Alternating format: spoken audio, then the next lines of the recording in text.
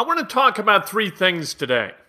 Number one, I want to talk about the wide receivers who may be available to the Indianapolis Colts when they draft 42nd, or maybe they trade up for a guy. We'll talk about that guy. I want to answer a comment from yesterday. Our good friend Spirit Week paid to have a question read and answered, so by God, we're going to do that. I want to talk about Miller Kopp. I don't understand the hatred. On this channel, the comments about Indiana basketball are relentless and unanimous in their disdain for Miller Kopp. Miller Kopp is Miller Kopp. We're going to talk about it. And I want to talk about 5 steps that college basketball can take, the rules committee can take to improve the game. Not fix it. Doesn't need to be fixed. I love college basketball the way it is. But there are some enhancements that can be done. Jay Billis has a piece at ESPN.com that he posted about the Final Four and about ways to augment or enhance college basketball. I don't think they go far enough, so I'm going to take it farther. That's what we do here on Inside Indiana Sports Now with Kent Sterling.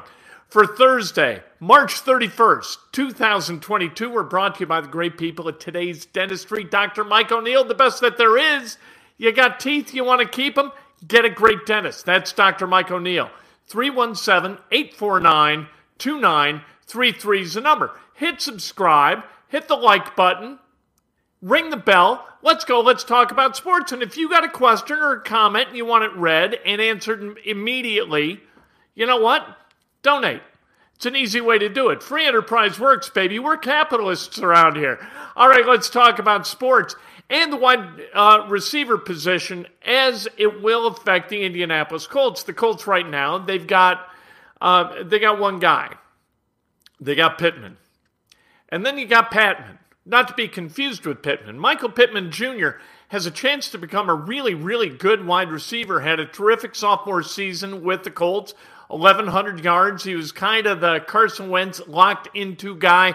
And why not? You didn't have Paris Campbell. He was hurt most of the year. Didn't have T.Y. Hilton for a bunch of the year. You had Zach Pascal, but Zach Pascal really didn't do much for the Colts last year. That might have been the fault of Carson Wentz, but I think part of it is owned by Zach Pascal. And we talked about Desmond Patman, Michael Strawn, Kiki Kute. Yeah, you got a bunch of guys. It's Michael Pittman and the Pips, right? You really don't have guys that you can rely on to be the number one wide receiver, perhaps. If Pittman's a 2, you need a 1. If Pittman's a 1, you need a really good 2.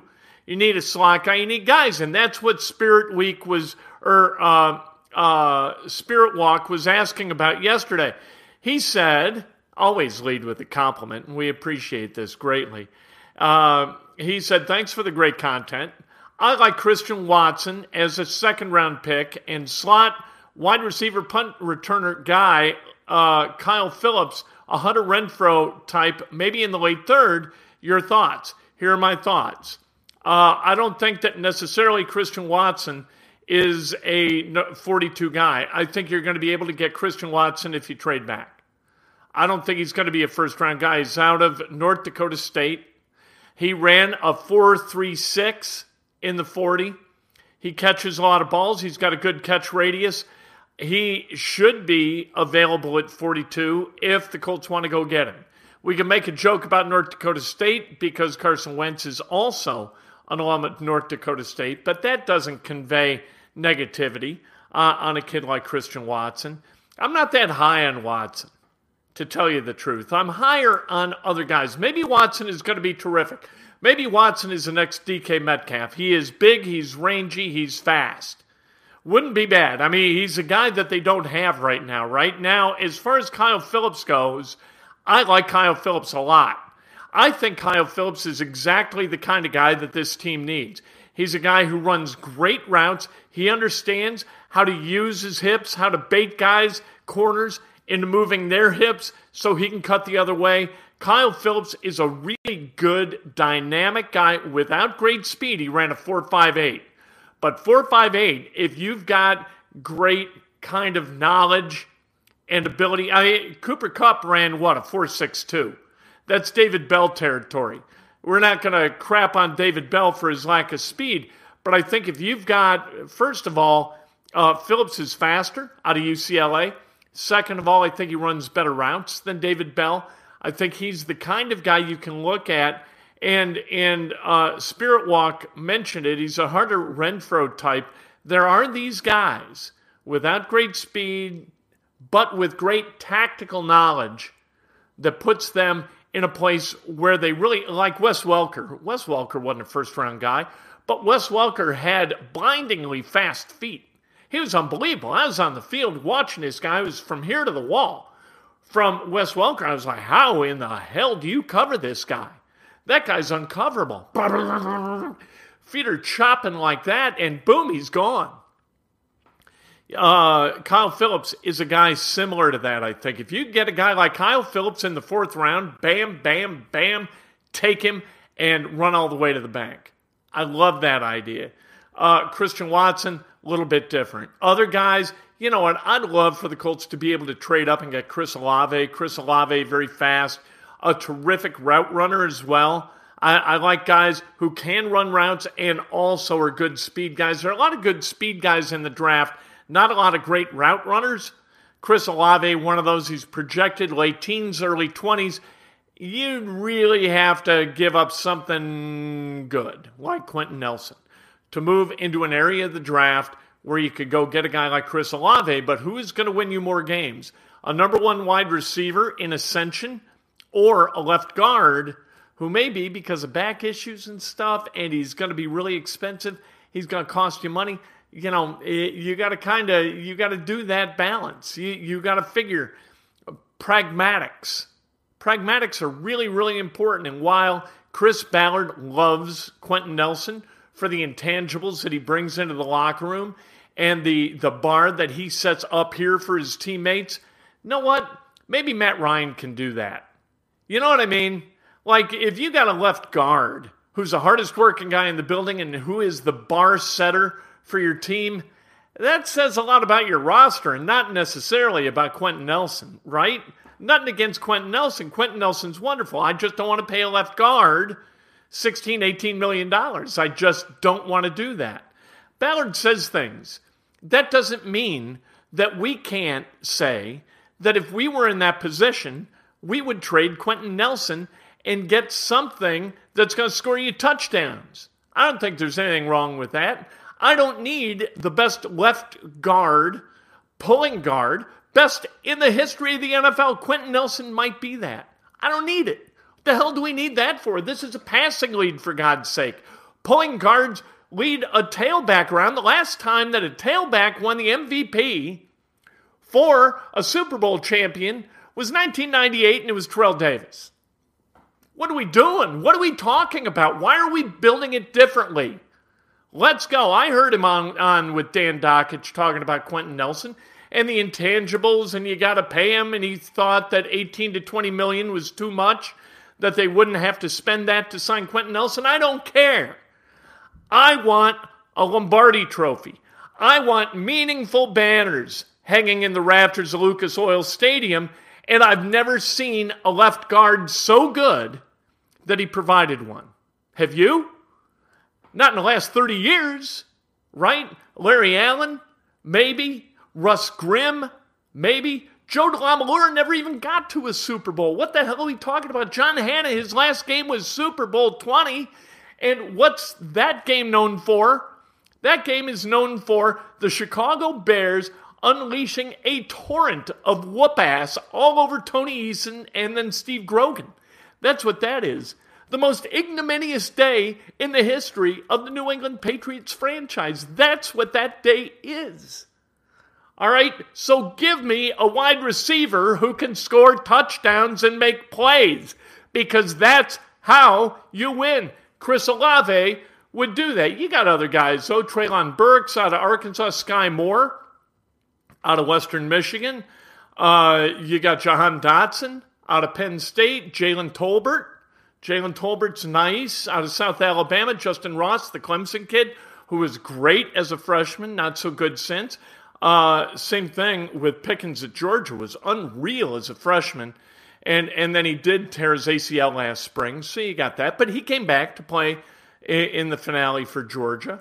Khalil Shakir out of Boise State who's got a case of the dropsies a little bit. What are you going to do? I want to talk about Miller. We're going to keep talking about this stuff. We got a long way to the draft, right? The draft first round is 4 weeks from tonight. We got 28 days to talk about the draft, and the Colts, unless they trade up, they aren't going to draft until 4 weeks from tomorrow. They got 2 picks, one in the second round, one in the third, and it wouldn't surprise me to see the Colts trade back from 42. Because what you can get at 42, you can probably get at 49, right? So, there you go. Put Matt Ryan at wide receiver. That is an idea, not a good one, but an idea. I know you were being funny. Miller Kopp. Miller Kopp is exactly what he was in terms of shooting the basketball at Northwestern. Miller Kopp in his 3 years in Evanston hit 36%, almost exactly 36% from beyond the arc. At Indiana last year, he hit 36.1%. So he didn't forget how to shoot. He shot exactly how Mike Woodson and the Hoosiers should have expected him to shoot. This is what Miller Kopp does. He doesn't do anything great, but he's in the right place at the right time. That's what he does on defense. And the guys he's playing ahead of, he does that better than they do. He is more trustable on the court than they are. And that means something. You can't have renegades doing whatever the hell you want. You have to have guys playing like this. They have to play together, and that is what Miller Kopp does. He has no agenda other than to compete his ass off for Indiana. And that is a valuable asset for Mike Woodson in Indiana. And that is why Miller Kopp plays, because you had 2 other guys last year, and nothing against those guys, but Tamar Bates spun around like a top on defense and didn't know where he was supposed to be, didn't know whether he was supposed to go over the top of screens, underneath screens, slip screens. What was he supposed to do? Did he ever block anyone out? Jordan Geronimo, a little bit of the same thing, but Jordan Geronimo got better as the year went on. Tamar Bates has got to get better at that this offseason. Screw the individual workouts. Put these guys on the floor and have them learn how to play team basketball, because that's what those guys needed. Miller Kopp already knows how to do it. Trace Jackson Davis, Race Thompson know how to do it. Xavier Johnson got better at it as the year went on. Parker Stewart, similar to Miller Kopp, in that he knew where to be and when. His feet were slow. Miller Kopp guys get the corner on him too. You know what? That's the way it goes. You would rather have a guy in position getting beat than a guy completely out of position, right? Miller Kopp is a good basketball player who helped Indiana to its first NCAA basketball tournament in 6 years. So let's stop crapping all over Miller Kopp, and let's stop crapping all over Parker Stewart. And now he's gone, we know, in the portal. Stop crapping on Rob Finney. Do you think these guys want to play mediocre basketball? People hold Indiana guys. I had a conversation about this with Dane Fife when he was a student. The amount of crap that these guys have to put up with is absolutely ridiculous. All right, let's talk about college basketball. 5 quick ways to make this thing better. Eliminate. I want it gone. Official reviews gone. I do not want to watch referees stand in front of a monitor ever, for any reason. Not just boundary, we'll limit it to boundary calls. Did the ball hit the line? I don't care. Employ officials who know what to look at and are good at making calls and get them 95, 98% right. That's all I need. And then as far as flagrant fouls, if it isn't flagrant enough to see with the naked eye, then it's not flagrant. You don't need to go to the monitor every time you think a guy might have thrown an elbow, for the love of God. All right, we're moving the three-point line back another foot. And we're widening the court. And this is true in the NBA too. Widening the court. I know that's going to cause problems for the arenas. That's too bad. We're widening the court by 3 feet so that we don't have corner threes anymore in the NBA, and we won't have corner threes in college basketball when I move this thing back to where it belongs. Easy enough. All right? We're going to make three-point shots more difficult, but we're going to spread the court more, and in order to do that, we're also widening the lane, and we're going to broaden the restricted area. That's moving out. I hate the charge call. The block charge call is a pox upon college basketball. I don't want it anymore. I'd like to eliminate the charge altogether, but for the time being, all we're going to do is extend the restricted area. Coaches are going to be paid as professors. That's it. Nobody's going to make $10 million anymore, $8 million, $5 million, $3 million. Screw that. This is college basketball. These guys are educators. Pay them as educators and give them tenure. That's going to change the dynamic of college basketball for the better immediately. What else we got? I think that's about it. I think that was the 5 things. That's it. Call the rules as they're written. Jay Billis said this. Totally agree. Way too much going on. Way too much physicality. Let's move beyond it. Can we? Thank you. All right. Tomorrow morning, Breakfast with Kent. It's going to be a little bit later than usual.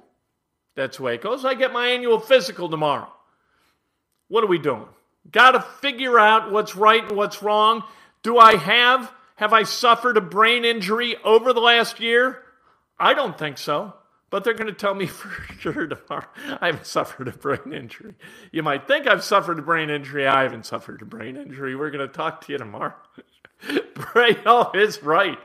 I think I'm okay. I think I'm all right. That's the way it goes. We'll talk to you tomorrow morning. Tomorrow afternoon, too. It's what we do.